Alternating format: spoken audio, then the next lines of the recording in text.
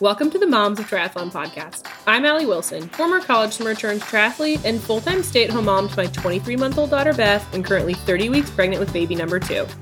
And I'm Amy Henderson, pro triathlete and competitive cyclist and mother of 2 to Oliver, who's 3.5, and Margot, who is 19 months old. This week, we have an interview with one of the creators of the Facebook group Moms for Triathlon, Michelle Wieland. But first, what's been going on with us this week? Allie, hello. How have you been? Hello, I'm good. How are you?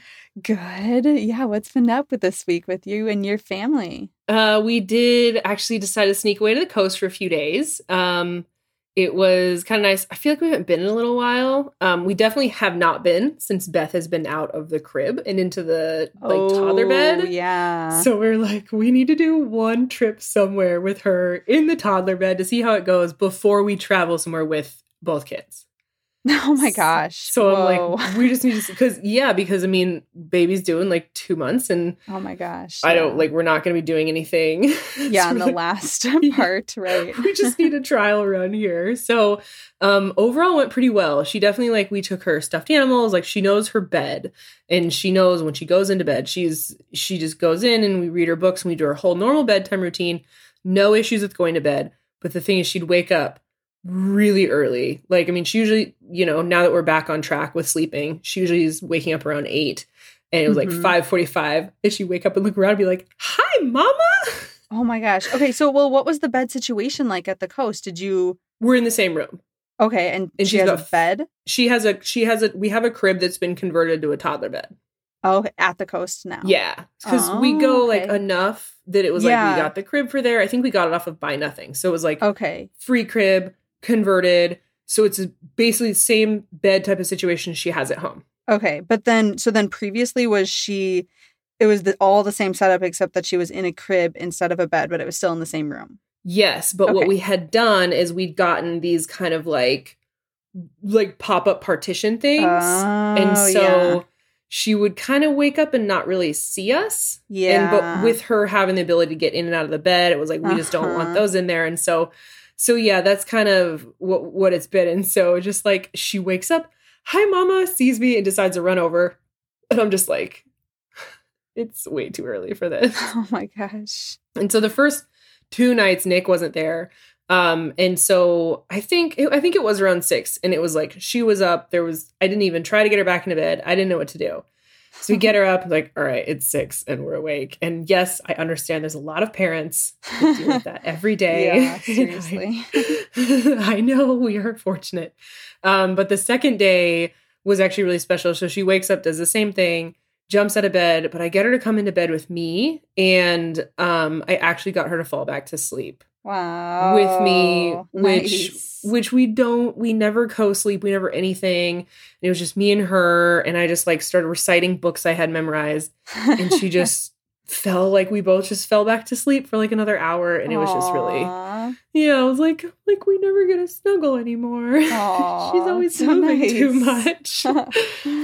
So, nice. So then how was it once Nick was there? The next night or 2? It was good. I'm trying to remember. I think she slept a little bit later the third night. It seemed to be a little bit better as we went. But the last night when we were there, I think she was kind of moving a little bit when we went into the room and didn't realize that. And then the bed made a noise, when we climbed in it, and it 11 p.m. She's like, I'm awake. And so for the next hour and a half, it was kind of she was just tossing and turning. Oh. So that was I feel really bad. Yeah. I hate that. But she just stayed in her bed though. She got out and I was able to put her back. Oh, okay. And then I just laid and didn't move. Yeah. Because I was right there. I'm don't see me. Don't look. Yeah. Oh, so, man. Yeah. So that was it went well, but she didn't have any interest in napping while we were there. Quiet time basically didn't happen at all. So she was completely melting down by the end of every day. Yeah. So it made it really hard to just, I don't know. I mean, I know it's going to happen. It's just, it was tough. Yeah, it's hard. You just feel so bad. That was Margot tonight, didn't I can tell, I don't necessarily know how her nap is each day because Cass is watching her and doing stuff. And like today, I was sort of taking over and, she's definitely moody, and then Cass confirms like, oh yeah, she didn't really have a great nap today. And it's just like any little thing sets them off. It's so sad. It's tough. And it's like the one nap and they're kind of on the verge of like some days they're fine without it. And other days they're absolutely not fine without it. Totally. Exactly. So yeah. But other beach stuff we did, we ran around on the sand. There's this cool way that my dad will go crabbing off the beach.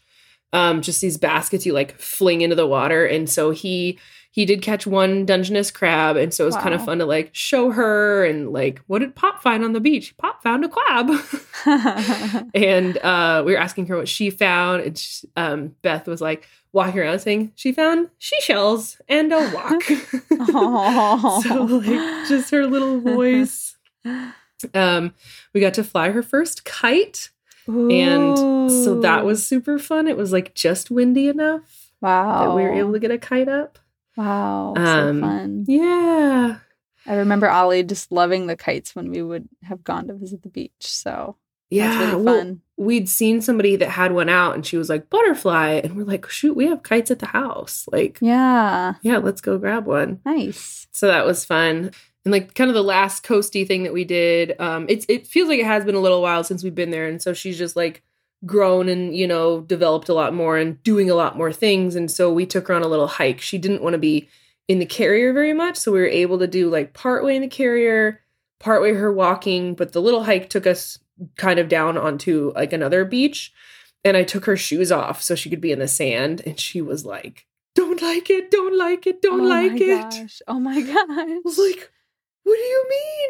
Like, Mama's barefoot? You don't like it. Oh. So we put her shoes back on, and she was much happier. Oh my god!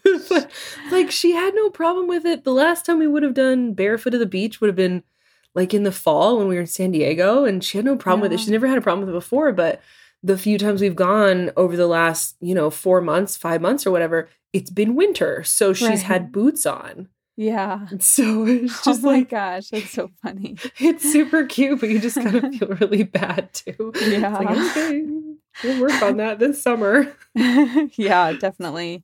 Does she walk around like barefoot in the grass in your backyard or anything if there's like nicer days? I mean, maybe it just hasn't come up since like that's the thing. Yeah, it hasn't really come up. And so actually just yesterday it was like just like dry enough that I tried to take her socks off so she could go in the backyard barefoot, and she did the same thing. Oh, so she definitely wanted shoes on. So I'm kind of like, that's fine. We'll work on that this summer. We'll do some more barefoot stuff this summer. Yeah, nice. So, fun. Anyways, that's our coasty update. What's been going on with you this past week or so? Oh my gosh. Well, one of the big things on my mind is from today, Allie, which is that you and I met up for a swim, and I just felt like everything went wrong in this swim. No. Well, so my coaches wanted me to use a snorkel as a tool. So when I'm swimming, I can use the snorkel to breathe. And you sent me the one that you recommended. And so I ordered it, like a few weeks ago. And so I've used it a few times now. And the first time using it, like, it was just... I don't know. It was not great. I didn't have a nose plug, which is something that you recommended after, which I didn't even realize or think of. I hadn't even thought of it because when you were talking about swimming with a snorkel, which I've been swimming with a snorkel for like over 20 years, and I haven't worn a nose plug in forever. And then when we were swimming together the first time a couple weeks ago, it was like, oh, a nose plug could probably really help you. Yeah.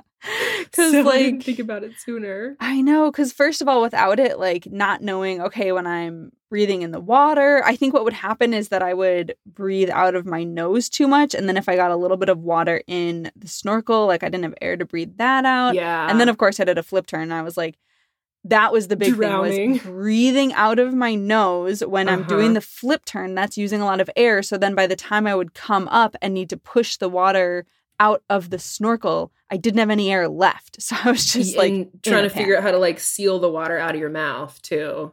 Yeah. Yeah. It's in, I remember trying to explain that to you of well, if you just kind of do this. Like you basically use your tongue to kind of seal off your snorkel opening, blow out of your nose, but don't blow out too much, and then come up and then blow out of your mouth. And by the way, when you're swimming, I kind of alternate between blowing out of my nose and out of my mouth. Oh, yeah. And then it was like, oh, this is really complicated for somebody who's never done this before. Yeah. It reminds me of like my mom. She doesn't do flip turns, I don't think. And I know that she was doing a master swimming like, years ago at the high school that I went to. They had a master's group and the master's coach was trying to teach her how to flip turn and like forgot to tell her, oh, when you flip turn, you have to breathe out of your nose. Right? Mm-hmm. Yeah. So anyway, I got a plug, a nose plug, and used that. And then a few weeks ago when I used a snorkel, I was like, okay, I can do this. Like my coach put on my plan to like, okay, go underwater and then blow out at the start so that you're getting used to that. And then I was able to do flip turns because once I had the nose plug, like I could get those down. So I was like, okay, we got this. Like it's pretty good. So today we start. Not to mention, you had another swimming friend, which I specify as swimming friend because it's like another friend, not just who swims, but like who's a really good swimmer. So but like, also a college swimmer. And yeah, she's like 5 years younger than me and still very fast. Oh my gosh, so fast. And so I'm like in the middle, we each have a lane and I'm in the middle lane, just like, oh my gosh, this is so embarrassing. No. Which is fine. It's fine.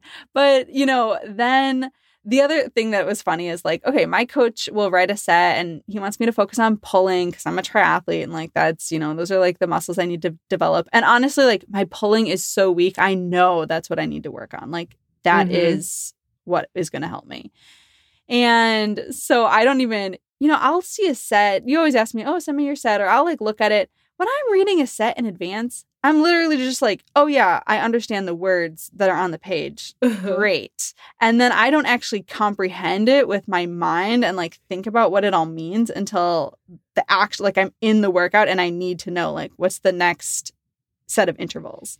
And so at one point we start and you're saying how like, oh yeah, well, it's pretty much all pulling. And it's like, oh, shoot, that's hard. How am I going to do that? 2,000 meter pull set. Yeah, I'm like, oh, that's a good point. Okay, like, all right. So anyway, so then, we start with the pull buoys and stuff. First of all, I'm using the snorkel and a pull buoy and paddles, and I'm about to start. And you're like, you should probably put the snorkel mouth in your mouth. You were like, okay, I'm ready. And you had it like turned sideways. And it was like, you might want to actually put that in your mouth. So that was the start. Then I started. And that first set, like, I didn't have my nose plug on right. It worked okay the other week when I was alone, but it wasn't working that well. So I go and I do a flip turn and it was so bad. Like, I stopped and it was like that. Just water in the nose, brain feeling, like tingles. So awful. So I'm like, okay. So I come back to the wall and then I'm like, how am I supposed to use this nose plug? You explain how to use it properly because I wasn't. I think the next set, like I did the thing where I had my paddle and I like clipped the water so it fell off. That happened to me like twice in the workout. You mean the tip of it caught? Yeah, when I was dragging my arm or like doing my recovery. Reach. Yeah, recovery. So that happened. Like, definitely had moments where like the pull buoy flipped out from my legs. It was just all the novice. I know. So you did a pretty good job. And then we did 2 fast 50s. Yes. Which we've talked about this of you and me doing a head-to-head like 50 race at like the very last part of my pregnancy. And I will say, I think if you keep swimming consistently and I obviously get bigger and bigger, I think it'll be pretty close. And I think my only chance is if we keep it at a 50 and like, I don't know. My real thought is like there's just no chance. Like I will never be able to beat you in any distance. I don't know. Well, when we started that, we were like 15 yards into it and I was like, what the heck? Yeah, that was the one. Yeah. If we did a 25. Yeah. Well, we'll but see. You would just pace it differently. Yeah, oh my gosh. Because by the end, it's that feeling for me by the end of these sprints of like, when you do a 400-meter sprint on the track, like your legs are jello in the last part. And that's my arms. They're just like so slow. Like I can't even turn them over, Yeah, I definitely get that. And that's like, I mean, I feel that with swimming when I'm like getting back into shape and you're just like, why aren't they going? Yeah, totally. So anyway, I survived a swim workout, but mostly been sticking to the bike, enjoying the nice weather. So, but Allie, I'm really excited to get into the interview that we have to share with everyone this week. It was really fun talking with Michelle and hearing all about the start of the Facebook group that she began and how she fits everything in with her 2 kids. So let's get into the interview. This week on the podcast, we were very excited to be welcoming Michelle Wieland. We wanted to have her on the podcast because back in 2016, Michelle started the Facebook group Moms for Triathlon.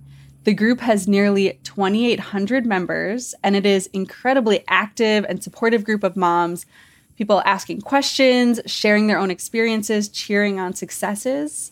And Michelle herself is a mom of 2 who has had a lot of success in triathlon, both before having kids and since having kids.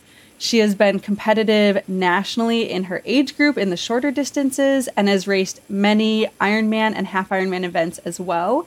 And on top of that, Michelle has her own coaching company, Next Level Coaching. Michelle, thank you for joining us on the podcast today. Thank you. I'm super excited to be here. So, Michelle, tell us a little bit about your current day-to-day to sort of get us oriented. So, how old are your kids and what is your typical routine with school, childcare, work, other activities? So, I have a 7-year-old girl, Allie, and a 4-year-old boy, Axel, and they could not be more different. So my day starts usually trying to get them out of the house, which, can be hard. Allie's in 1st grade, and Axel goes to preschool twice a week. And then the other 2 days, I take him with me to work if I'm working. They have a great childcare. He absolutely loves it. He goes in and gives his little best friend there a hug. It's wonderful. Aww. So after I get them situated wherever they are, I will coach or train some clients, and then usually piggyback on, if I am at the gym, my own workout. And then on the days that he's just in preschool, I might volunteer at my daughter's school, and then in the evening, I'll go into the gym and do my coaching and my workouts in the evening. My husband is a pilot, and he's a commercial pilot, so he's gone half of the time. So, wow. Oh man. Yeah, so that can make things challenging. Just not knowing his schedule more than a month in advance for planning. And before, I could rely on my parents a little bit more to jump in and help with the babysitting, but they're having to transition into caretaking for an elderly relative. So it's a lot of me trying to figure out when to work out with when childcare is available, and then using babysitters when we need them, which when I was training for Ironman, we needed babysitters for those long weekends. And then just trying to keep the house orderly. I'm not going to say clean. Like the bar has gone down. I really like your use of the word orderly there. That's a good one. Okay, we have clean clothes and we have dishes. Let's go. Well, I have a question on your the coaching. So I didn't, for a lot of triathlon coaching specifically, it's not necessarily in a gym or a lot of in-person stuff, but hearing you talk about it, you do go in. So do you train more than just triathletes, or like what else do you do in that realm? So my background is as a clinical exercise physiologist. So I do work with some elderly clients as well as my more active clients. So I kind of get to see both ends of the spectrum, which is so much fun and just keeps me more engaged than just working with one set of athletes. Because I think as long as you are exercising with purpose, you're an athlete. And I think that that's a good mindset for people to have, like I can still do this because a lot of my older clients were athletes, and getting to continue to embody that for them is very empowering. Yeah, that's a good reminder too for like any of the different stages you are in life. I think it's easy to think you're only an athlete if you're training for something or, and I think that, especially like where I'm at in pregnancy, I'm like, I'm exercising 3 days a week. Does that count? Like, I'm still an athlete. So it's a good reminder. You have purpose. Yeah, totally. Well, if we take a step back, like, were you involved in sports as a kid or like through high school and college at all?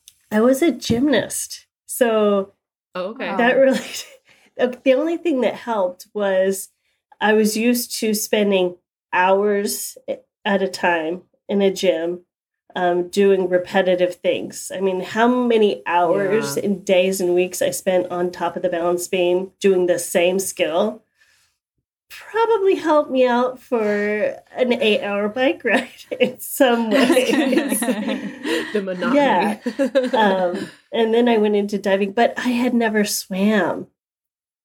So that was a challenge. How did you get go from gymnastics and diving into triathlon then? Actually, when I was in grad school, everybody rode bikes. So I got a bike. Oh. And I was working as an exercise physiologist in a gym, and one of the trainers was putting on a Learn to Try class, and it was free. And I had a bike. So I was like, why not? And sort of the rest is history. So big kudos to Mark for getting me to try that triathlon and teaching me to swim. And learning to swim laps as an adult gives you so much grace and patience for people who also learn to swim laps as adults. Because 25 yards was just wiping me out. It's definitely fun looking back at like getting into the sport. Because I was thinking about it the other day for some reason about when I was starting to like learning how to bike, which I didn't do till after college. And there's like this lake that we bike around not too far from here. And it's like 12 miles around. And I remember thinking, I went out with a group and they did a warm-up lap and then they were going off. And I'm like, that was your warm-up lap? I'm going to do that one more time and I'm good. You guys are going to go bike like 80 miles.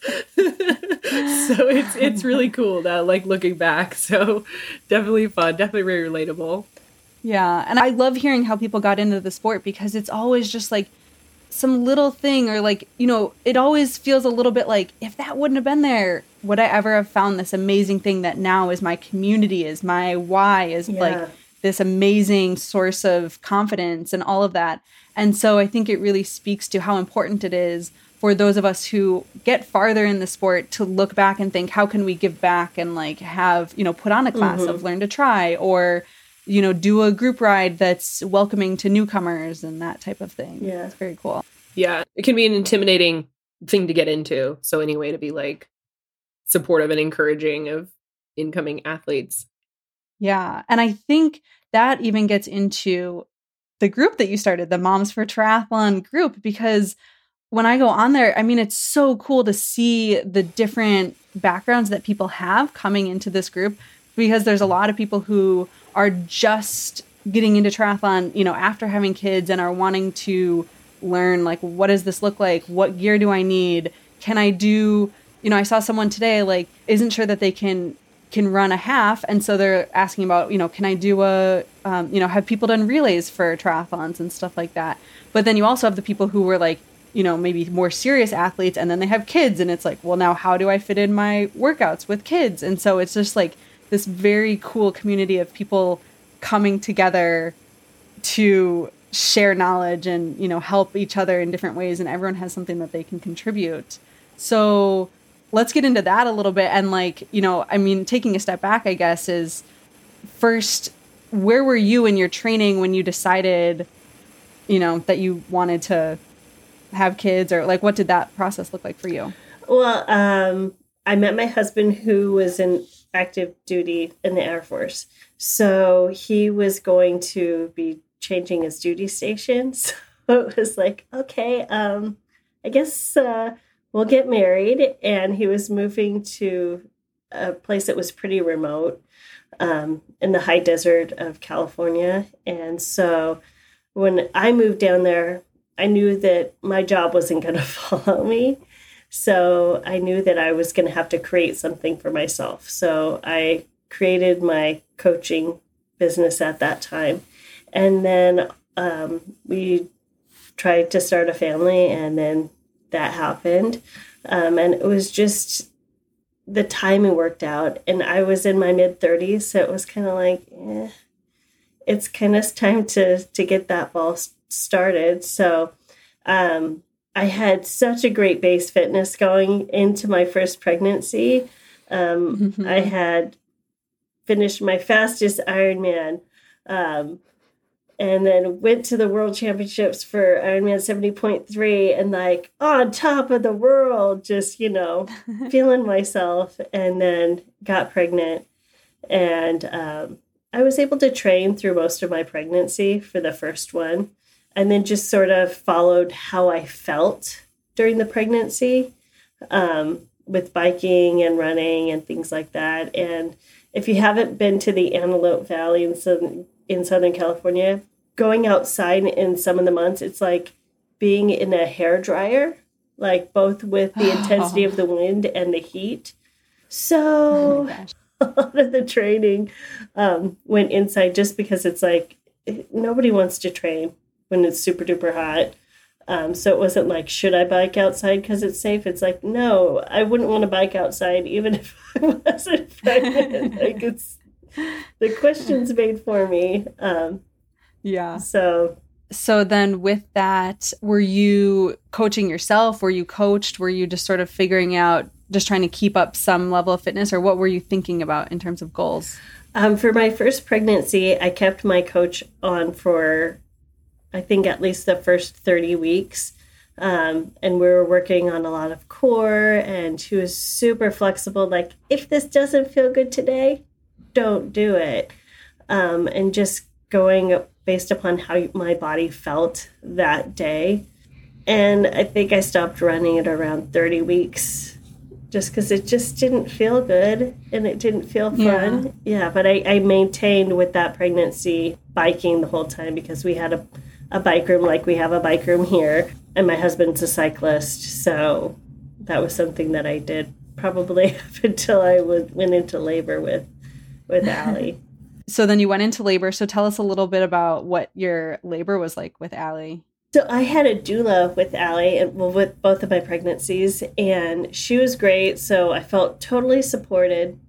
And again, because we lived in a pretty remote area, it was an hour drive to our hospital. So when we finally took the drive, that hour seemed like 6. Oh my gosh. And, all those hopes for having a smooth delivery. Once I got to the hospital, I had been so uncomfortable. I was like, okay, give me the epidural. I was vomiting because of the pain. Yeah, it was pretty bad. So I was in labor for about 26 hours. And like I said, my doula was great. She was moving me, trying to keep things going. And then when they were doing one of my checks, the nurse kind of had this look on her face. And I had a couple of decelerations in Allie's heart rate already. And then the doctor came in and was like, we think you're having a placenta abruption. We need to get her out. So I was like, oh my gosh. Okay. So this was a doctor that I'd never met before, just walking in very calmly saying, this is what's going to happen. I was like, let's go. Like, it's been 26 hours. I'm ready to be done. We gave it a try. Oh my gosh. But she was great. The doctor was great at updating me. Like, once we got in the OR, she's like, her heart rate's back up. She's looking strong. Like, but you're going to see her in like 7 minutes. So just, so then I had her, and the first 2 weeks went pretty good. about 10 days after birth, I had this horrible calf pain and I couldn't walk. And I was like, oh, that's weird. God, this is really hard, this giving birth thing. And then a couple of days later, I was having some chest pain and I was a little short of breath. And I woke my husband up, and after I kind of put everything together, and I was like, honey, I need to go to the hospital. I think I'm having a pulmonary embolism. So then off to the ER I went, and that was just so hard because your baby's 2 weeks old. She was exclusively breastfed. My gosh. We're out in the Antelope Valley. I have like 2 friends at that point that really stepped up. But yeah, having to be rehospitalized with a newborn is not fun. And it was scary for everyone, but we all turned out okay. And I think that the upside to that was having to be on blood thinners, not being so restricted in what I could do. I did what I could do. And what I could do was core conditioning and pelvic floor stability. So I just spent so much time just re-engaging my core, making sure my pelvic floor was strong, because I couldn't do much else because I had clots in my legs. So it's not like I could go out and run, but it's like, okay, this is what I can do and this is what I'm going to do. And so I really focused on that. And I think that played a huge role in me coming back as strong as I did with Allie. Was I just had Allie to focus on and me getting better. And so I did that. And I also switched my focus from before I was doing Ironman and 70.3s. And I was like, I don't want to compare myself to that person. I don't have that time. I don't have the support. I'm going to go back to the beginning. And we're going to focus on sprints. And because that's what I think that I have time for. And we'll throw in a 70.3 at the end of the year, just to say we did. Just for funsies. I'll focus on sprints, but I'll just finish. But but no big deal. I do like going long too. So but I really focused. I mean, we are our own special kind of crazy, but that's true. I think it really helped just working on speed work, coming back slowly, coached and encouraged, and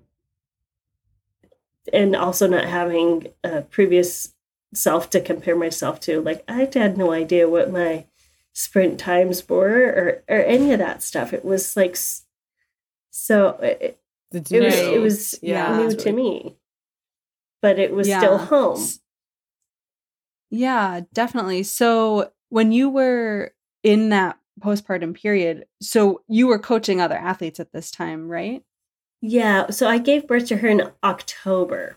So it helped because people's training schedules are sort of tapering off. Yeah. So that was my question was, were you able to give yourself some period of maternity leave? So that sounds like it worked out pretty well in that sense. Yeah. And then for your, the core and the strengthening that you were doing, were you mostly drawing on your own background in the exercise physiology, or were you following any programs? Was your coach giving you ideas of what to do?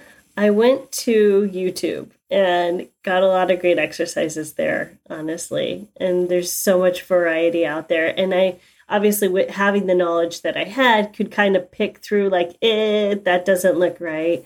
And that helped. But yeah, it was just a lot of just simple movements that you really have to do to re-engage your core. You got to wake up those muscles. I think it's really easy to forget that it doesn't take a lot, like early postpartum, especially. Like, you don't need to be doing big exercises right away. Like, it's the little tiny things that you need to start reactivating and waking up again and using again. Well, I don't think you mentioned, how did your training look in your second pregnancy as compared to your first, and how did your recovery from that kind of come then after your second one? So after you have a blood clot, you're considered at higher risk for having a second one. And pregnancy is a risk factor for having a blood clot. So that meant that for my second pregnancy, I had to be on anticoagulants the entire pregnancy. So I was giving myself Lovenox injections every day. So that meant no outdoor biking. And then I think it was around 16, 18 weeks, I was diagnosed with placenta previa. So I was like, come on, guys. Oh, yeah. Well, does that means bed rest, right? For me, it was no relations and you can't run, which for my baby moon with Axel, we had gone to Hawaii and it was around 16 weeks and I was doing 5K a day. I was like, I'm going to average a 5K a day. So every morning I would go up and go running, and then you go to the doctors, and the next day that's gone. And it's like, all right, I guess I'm left with swimming in the elliptical. So, oh my gosh. Yeah, I ran into that with my first pregnancy. We were told basically pelvic rest. And I was training for, I had a 60-mile ride plan the next day, and I got a phone call and was like, you can't go on that ride. And yeah, it's hard. You can get the rug pulled out from under you. Yeah. And it's just mentally, it's really, really hard to learn how to accept that. It was. Yeah.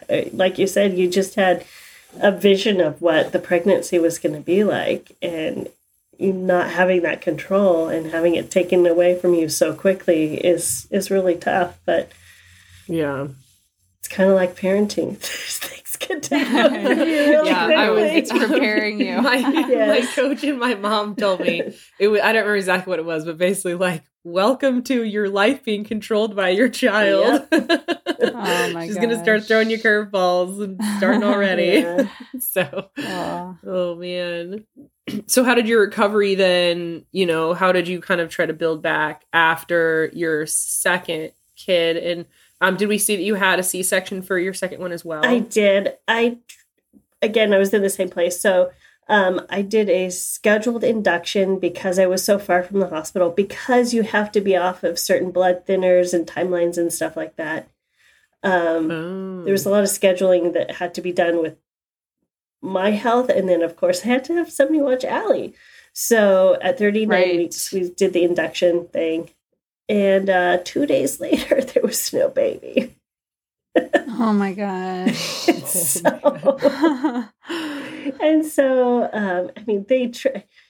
We tried everything, all the miles I logged in those halls. And Foley bulbs. I popped 2 Foley bulbs. And my gosh. So it was another C-section, and it was tough because it felt like a failure, because I had a doula in there who spent 18 hours with me with all the oils, rubbing all the points, and I was having contractions. They just weren't doing anything. So it was like I went through all the pain and still got to go through all the pain of a C-section as well. Oh my gosh.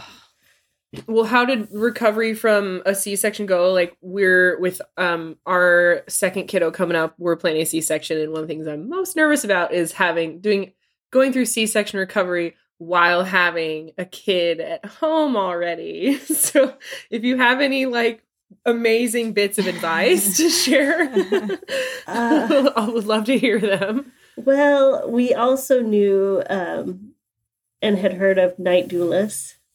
So we got a night doula, and she came 2 to 3 nights a week, which really helped out because, my husband was still flying.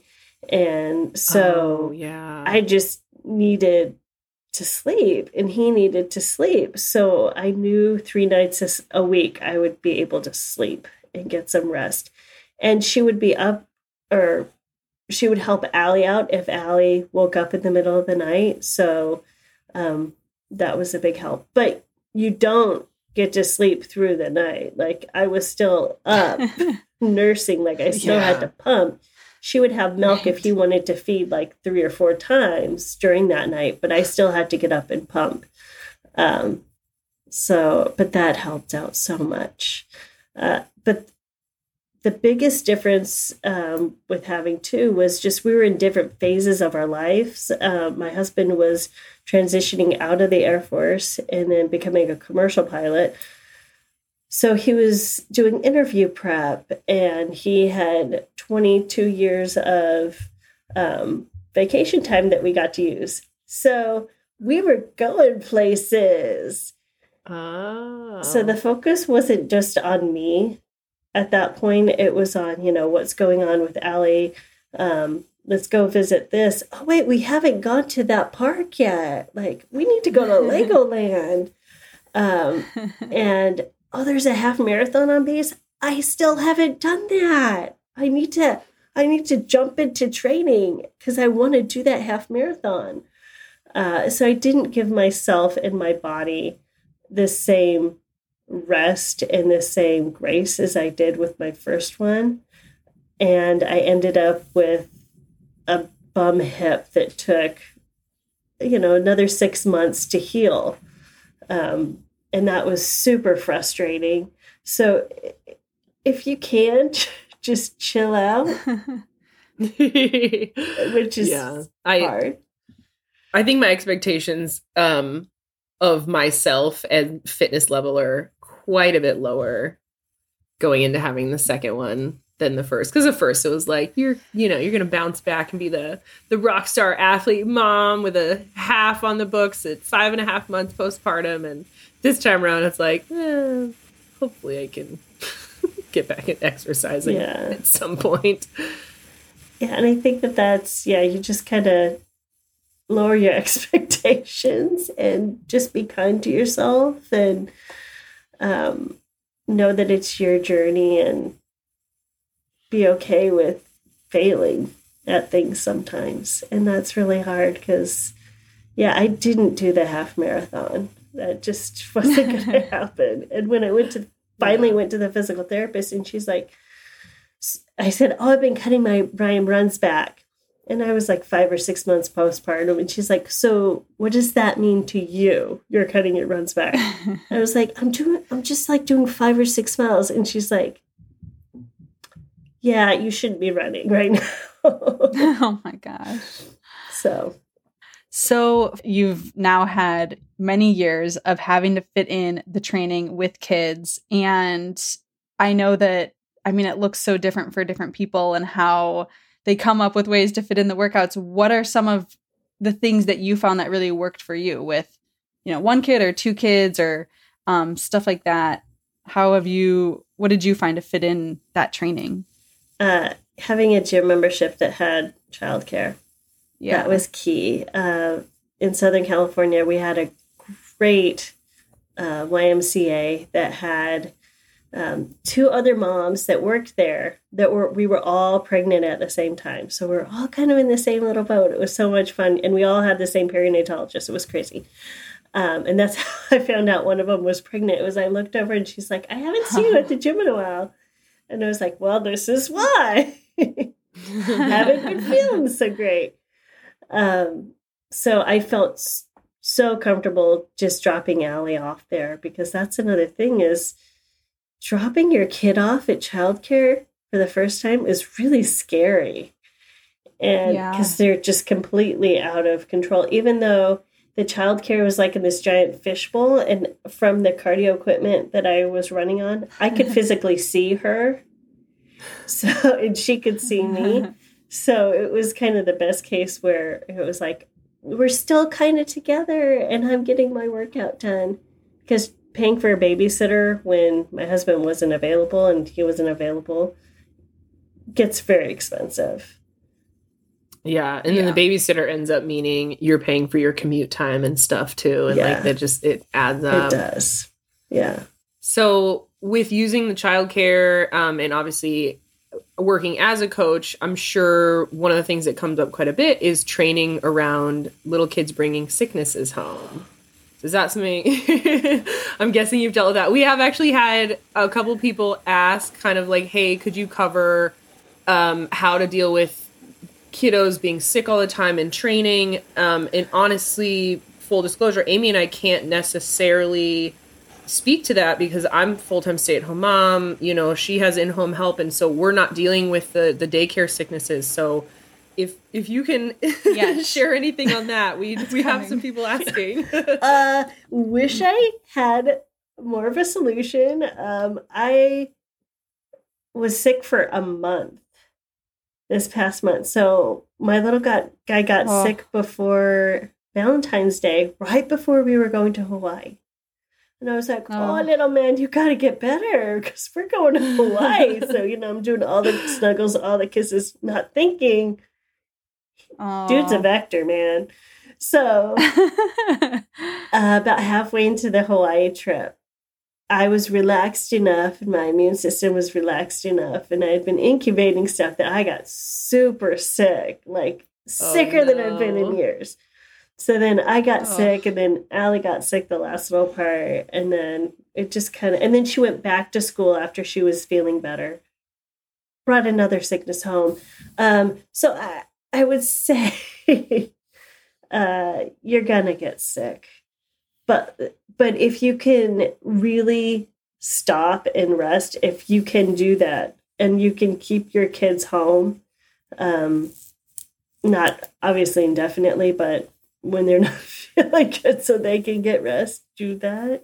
Just in general, like for training purposes, how do you recommend getting through that, or how do you recommend to your athletes if they're dealing with that? I mean, obviously you're saying take the rest. Are you talking like completely just don't do anything, or is it like, hey, back off, you know, drop your intensity, or just, you know, back off, drop the intensity. And it's really going to depend on your sleep quality.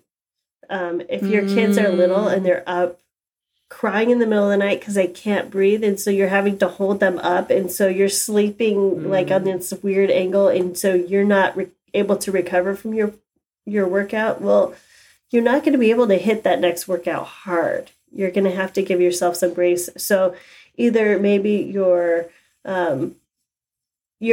training stress is going to have to go down for that workout. So you can do that in, you know, many ways. Maybe you cut out an interval. Maybe you change the workout altogether, and everything goes down as far as the total intensity gets dampened down. But that's when having a good coach and explain to them, like, look, I haven't slept in 2 days. I'm not sick, but maybe doing an hour and a half hard trainer ride isn't going to be serving me the best when I'm kind of in this stage. And then maybe they can take it down to an hour or whatever. And I mean, that's why you hire a coach versus just buying a training plan. Because there's a ton of really great training plans out there, but having your coach that you can communicate with and saying, I need something lighter. And they can, because with a lot of the training programs now, we can go in and pretty quickly make tweaks.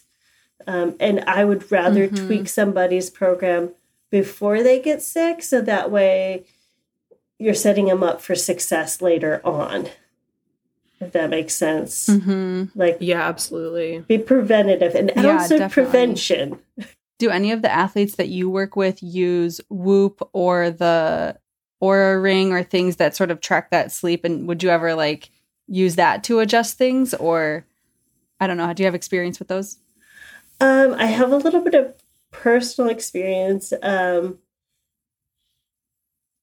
think that eventually they're going to be really great. I hate that you have to buy subscriptions. I know. But I do think that just having your own baseline heart rate variability and knowing what that is in the morning, I think that's great. I think you can get lost in too much data. And I think that the data that they're collecting has gotten a lot better. But I do have a friend, and he's very sciencey, and he has a Whoop and an Oura Ring. And he compares That's fun. the data. So one day his whoop will say, "You slept like a baby." Well, babies don't sleep well. "You slept great." And then the other one will say, "Oh my gosh, don't even think about training today." So when you've got that kind of data, I still believe that like stopping and listening to how you feel is good. But sometimes as athletes, you do need to have something say, "No, look, you're getting sick. Your respiration rate is higher. Your heart rate variability is not what it should be." Like, and having that, because when I was sick, what happened that made me stop and go, "You need to call the doctor," was my son came over and he had the pulse ox and he put it on my finger and he said, "Mommy, I'll take care of you."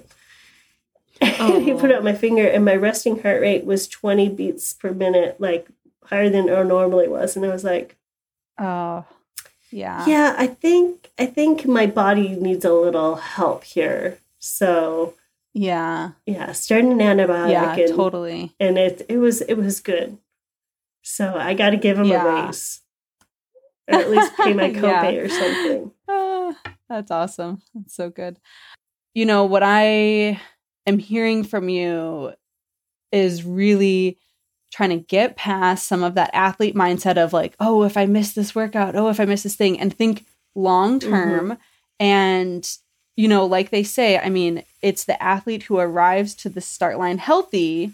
Like, that's a success. Yeah. And you can put in all this crazy training, but if you get a stress fracture or, you know, if you get sick and then you keep being sick, it's going to long term take away more from your training. And so it's just like, it's okay to be a little cautious, like, and hopefully in the end that'll work out better. So, and my philosophy with training and coaching and just being in this profession is to have lifelong exercisers. So I might have athletes today that are training for an Ironman or the national championships are doing their first race, and that's great, but I want you to love sport. I want you to love being active. So I don't want to burn you out, and I don't want your experience with training to be negative. So I want to train and teach my athletes to listen to their body. So that way, when they are maybe embarking on something else, that they know what feels good to them, and teaching them to trust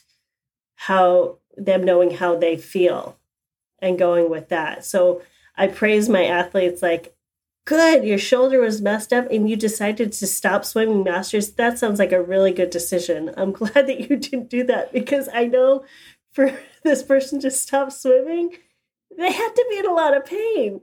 So reinforcing like, good job for stopping, because, you know, I don't know that I always did and would. And so there's a little bit of self-coaching there that's going on as well. Totally. That's a good point. I think especially for people who've been athletes, you know, from the time they were younger, there's that mentality of just pushing through pain, like whatever the pain is, like, oh, it'll be fine. But you get older and you start realizing like, oh, if there's a little, you know, ache in my foot, it's probably better for me to stop than to keep going. And, you know, even when you know that, you can still end up making mistakes and getting injured, but still. Yeah. And on that note, for coaches who, you know, you have both views of it because you are a mom who is coached, and you also are a coach who most likely coaches other mom athletes. Do you have any tips or ways that you try to think about how you're coaching moms or parents, you know, who are, you know, that they have this extra thing that they're balancing through their training plan and that can come up with training? Do you approach that any differently, or are there any things that you think about differently for athletes like that who are parents? I just try to communicate what the priorities are for the week. So if they have key workouts that they need to get done, you know, like, it'd be great if you got all, you know, if your Training Peaks was green, but that's okay if it's not. But let's try to get these things in. And if you're having trouble getting these things in, then let's figure out how we're going to move things around and make it successful. So you're feeling good about your training, and I'm not just, you know, plugging things in just to have things there. and just being super flexible and letting them be okay with having a really great day and praising that, and then being flexible and saying, oh my gosh, you missed the workout because you had to get to soccer practice and then there was a dentist appointment. Oh, and that robot project, that's due tomorrow too. Because the robot project is not for the kid. That's, you're building that robot. We're not quite at that age yet, but I remember my parents doing an awful lot of projects when I was younger. So totally. Just being flexible, and they're going to have the guilt that comes along with the training and missing things. So just be flexible, and if there's a red box, know that there's probably a really good reason for that red box. And you can ask about it, and it might be really interesting. But just be kind and don't add to the mom guilt that we already have. Yeah, totally. I love that. Getting into the Moms for Triathlon group that you started. So it looks like you probably started that, only a few months into Allie's life, right? Because I think that was early 2016, and you said she was born in October of 2015, right? So how did you get the idea? And I know you started it with CJ Messenchuk. And so tell us about the impetus for starting the group. So at that time, there was still the Women for Tri group. And there would be some posts that were just mom-specific posts. And we would get a lot, or I would post things or whatever. And I just wanted to have a forum where I would get support from other moms. And while it was great to have non-moms saying, oh my God, you're awesome, like sometimes I actually wanted solutions. And then I also didn't want to burden other people. Like, seriously, didn't we cover nursing already? Like, nursing's but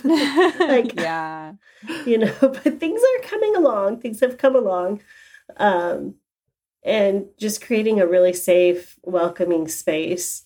And CJ and I were like, oh, let's see what's out there. And there are a lot of really great, local communities. Like there's a mom's group in my area.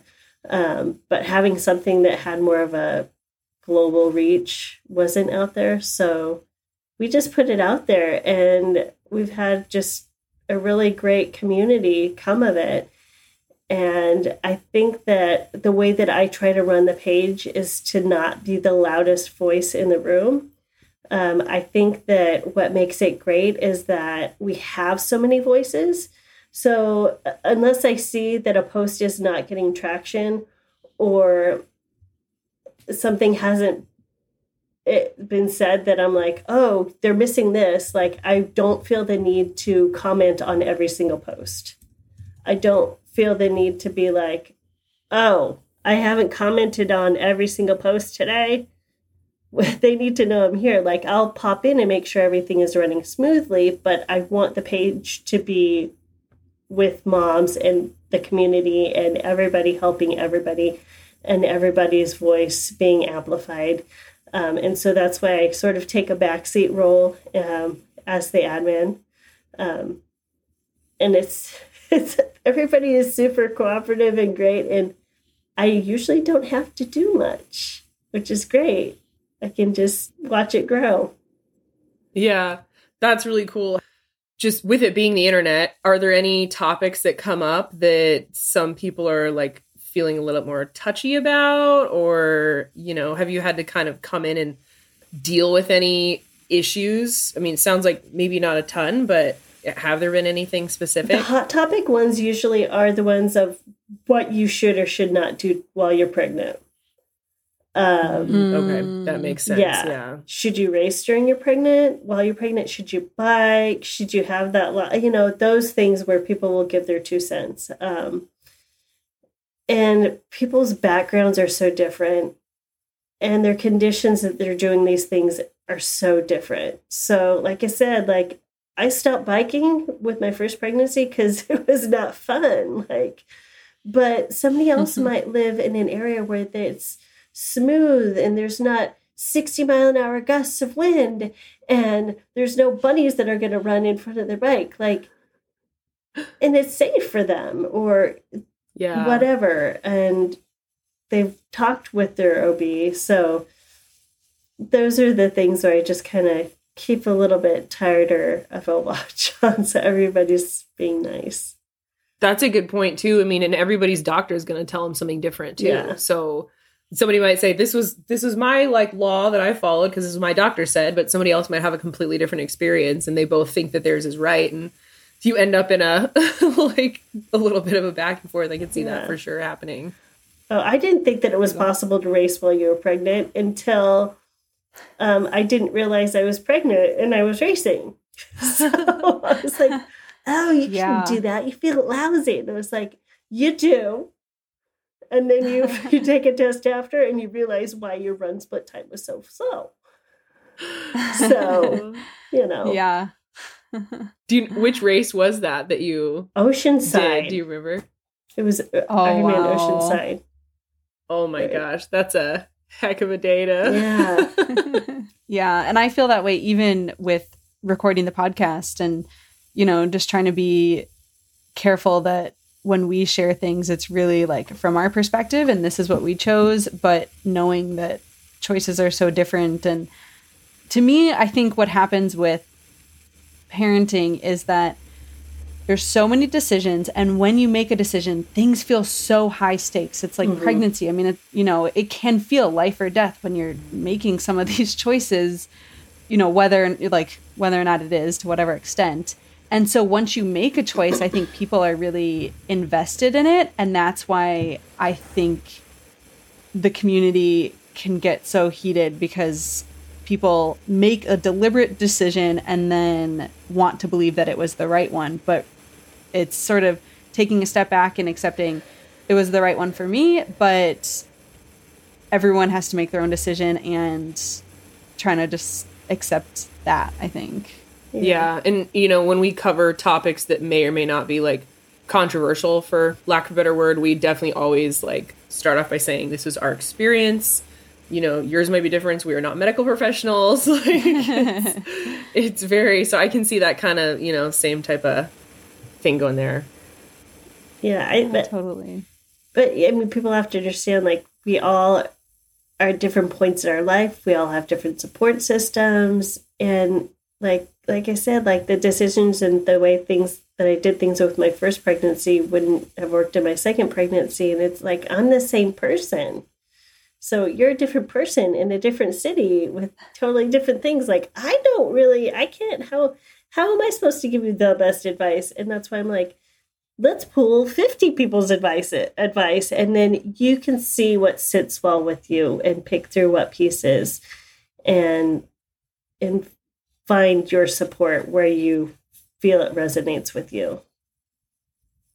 Yeah, totally. And that's why I love the idea. Like, I love the group and that there's so many people and people are so active. And for any question you have, you can search the group and see, you know, past conversations when it's come up and different experiences, because it's really broadening. I think one of the reasons we started this podcast is that it's hard to find information on training during pregnancy, training postpartum, all of this type of stuff. And so if you are just looking on Instagram at like certain people's experiences and what they've done, again, it's one person's experience. And so I love that there's a group where you can go and see, oh, here's 20 people who responded on this one topic and sort of wade through and then feel what's right for you. So it's very cool. Yeah. Is there anything else that you wanted to make sure that you share with listeners, or any other things you wanted to touch on today? No, I feel like we've had a really great talk. It was a lot of fun. Yeah, I think you said it last time, you know, last interview we did, like you always learn something from somebody just when you start asking these questions, and it's really cool to be able to share that with people. And we've definitely really enjoyed everything you've had to say today. Yeah, it's been great talking with you and feel like we've learned a lot, and excited to keep, you know, seeing you and hearing about your different experiences in the Facebook group. Thank you. And now for our closing segment, our Go Mamas of the week. Go mama, go mama, go mama. Hoo-hoo. This can be any small triumph or thing that's making us happy. Amy, what's your Go Mama this week? This week, it's a really special one. It is childhood home movies. So when I was a kid, we had a camcorder, like a video recorder. Mm-hmm. And, I knew, of course, like I know that we had that. I know that I remember like where it was in our closet of the house we moved into a little bit later, and like seeing, it was one of those where like it had the little tapes that you could put into a bigger like VHS tape to put it into your TV, and I'd used it at one point or another with like my friends during a sleepover and stuff like that. But mostly I don't really remember it because it was more used in my younger childhood. So at one point recently, I was home at my dad's house and he was saying how he'd been going through and archiving all of these videos and like noting all the stuff that's on them. And so then he sent them off to a company that digitized all of them. And there's like 15 or so VHS recordings that are now online and I can log in and watch them. Wow. And he has notes on like what's in all of them so I can see like, oh, this one, like Disney World, Amy has a tantrum, like all this stuff. And it has just been just like stunning to watch. Like it's unreal. And I know that like what's crazy is that my experience right now is not something that our kids will really have because they will have their whole life been seeing videos of themselves as a kid. They're going to know what they were like as a kid. They're going to know what we were like when we were younger parents of little kids. It's all going to be recorded, but they'll be seeing it over time. And so it's a little bit different when it's like, I'm in my 30s and I can suddenly, not knowing that this was coming, not knowing that this even existed really, like I'm seeing videos of me as a kid and like, my mom and my dad and my brothers. And like, there's a video, the Go Mama, let's the best one, or one of my favorites is there's literally a video of like the day I learned how to bike and pedal a bike. And what is so cool about this video is that it is my big brother, Ted, who is the one who like got me into Ironman. He like taught me all the stuff of like how to do my first Ironman and like all the nutrition and, just he helped guide me so much. And he's the one like holding me on the bike, like keeping me steady and then letting me go and like helping me like not fall over. And it's just so cool. It's so cool. Oh my gosh. You sent me that video and I was just like, that's like look how far you've come. But you know what I mean? Like when you're so invested into something at this point in your life, like seeing the moment in your childhood that you learned how to do that is so cool. Yeah. And there's a million times I take a video of the kids and I say, when they're in the Olympics for this thing, like NBC's going to be playing this, or at Ollie's PhD defense, I'm going to show this photo where he's like watching this YouTube video of some computational math thing with his dad, like, so I'm like definitely like cataloging all of those and thinking about it. But like, I didn't know that I had that for myself. So it's super cool. Yeah. That's so neat. Yeah. What's your Go Mama this week? Well, mine this week is still related to being at the coast. So my parents have had this home out there for just over maybe 3 years. And honestly, I had no idea there was a pool close by. There's a YMCA in, we're fairly close to Tillamook, Oregon, and there's a YMCA there. And a few months ago, I was driving around. I think Beth was napping in the car or something, and Nick had to run into the store. And I see this building and I look at it and I'm like, that's a pool. Like you can tell from the outside. I could just tell. And so I'm like, that's a pool right there. And so, and we've been going down there for a few years and I had no idea there was a pool like 10 to 15 minutes from the house. Wow. And so I get home and I like look it up or whatever. And there's totally a YMCA and they have a pool and they've got like a lap pool and a like a warmer like hydrotherapy pool, I guess, if you will. And they do open swim and stuff in there.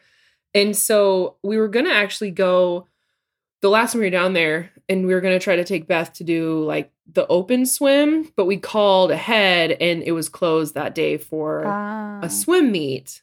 So this time we were down there and I called ahead and made sure everything was open and went down, and I was just, there was a pool, there's a lap pool, and I had no idea. And so I was really excited, kind of like, you know, kind of bummed that I missed the opportunity to swim so much while I've been going to the coast. But I'm just really excited that I went and did it, and the water felt great. Like, my biggest thing is I do not like hot pools. Absolutely not hot pools. And so it was a little bit warmer than the pool I'm used to swimming in, but even when I was doing like efforts, it definitely wasn't too hot. And so super, super stoked that I went and got a swim in on my little vacation weekend. Nice. That's so awesome. And now here's to future swims too. So cool. Yay. Well, that's it for our show this week. Thanks for listening. We are excited to continue sharing our experience with training through pregnancy, postpartum, and with young kids. New episodes come out every Friday, and we love to hear from our listeners on questions you have or thoughts on any of the topics we've covered. You can find us on Instagram at Moms of Triathlon or email us at momsoftriathlon@gmail.com.